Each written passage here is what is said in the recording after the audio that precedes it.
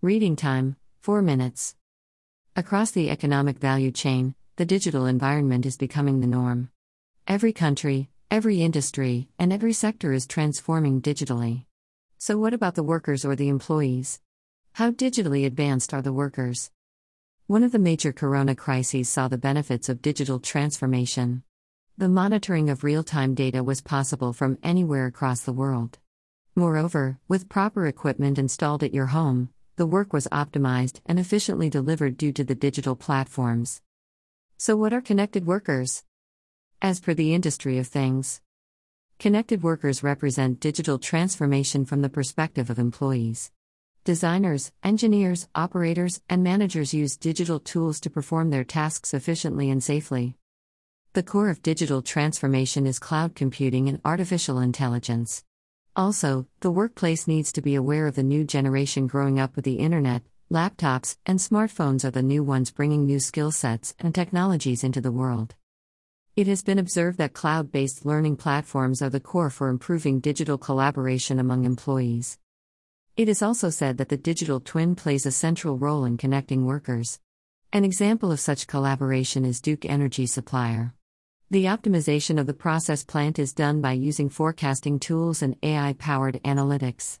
The data collected from all areas, flow rates, and quantities to shifts and operation planning are mapped centrally. Hence, the executives can optimize the performance by detecting any equipment failures beforehand by automatically switching to another asset component and preventing any sort of failure. How to implement a digital workforce? The digital work processes can be implemented with companies being built upon the existing infrastructure with the already occupied office employees, such as Microsoft Teams, ProofHub, Shanty, HipChat, Zoom, etc. The tools also support the frontline workers to be well integrated digitally with already established players. SAP is mainly used in the automotive industry for shift planning and provides up-to-date information on availability and profile information for further training measures. Can digital work become the new norm? According to Fraunhofer Fit analysis, more than 79% of women and 85% of men were satisfied with the home office. The employees coping with the current trend has increased much higher with the home office. The IT industry got the highest satisfaction rates. According to Professor Wolfgang Prinz, Deputy Director of the Fraunhofer Institute for Applied Information Technology Fit, it's not just satisfaction that has increased. The individual performance and the performance of the team are now also better assessed. However, team performance is rated lower than individual performance. This means that individual work works better in the home office than in teamwork. In terms of team performance, the first evaluation had shown a more divided picture. The decisive factors for this were the accessibility of colleagues and problems with the technical equipment. However, these obstacles seem to have largely been overcome. However, the negative aspects were: 66% agreed professional exchange was missing. 65% agreed to coffee breaks and lunches were missing. 60% agreed joint creative sessions missing. 20% lack a way to work. Nevertheless, it should be noted that the compulsion to work from home shows significantly more positive aspects than expected. For companies, there is no easy way back to old office routines.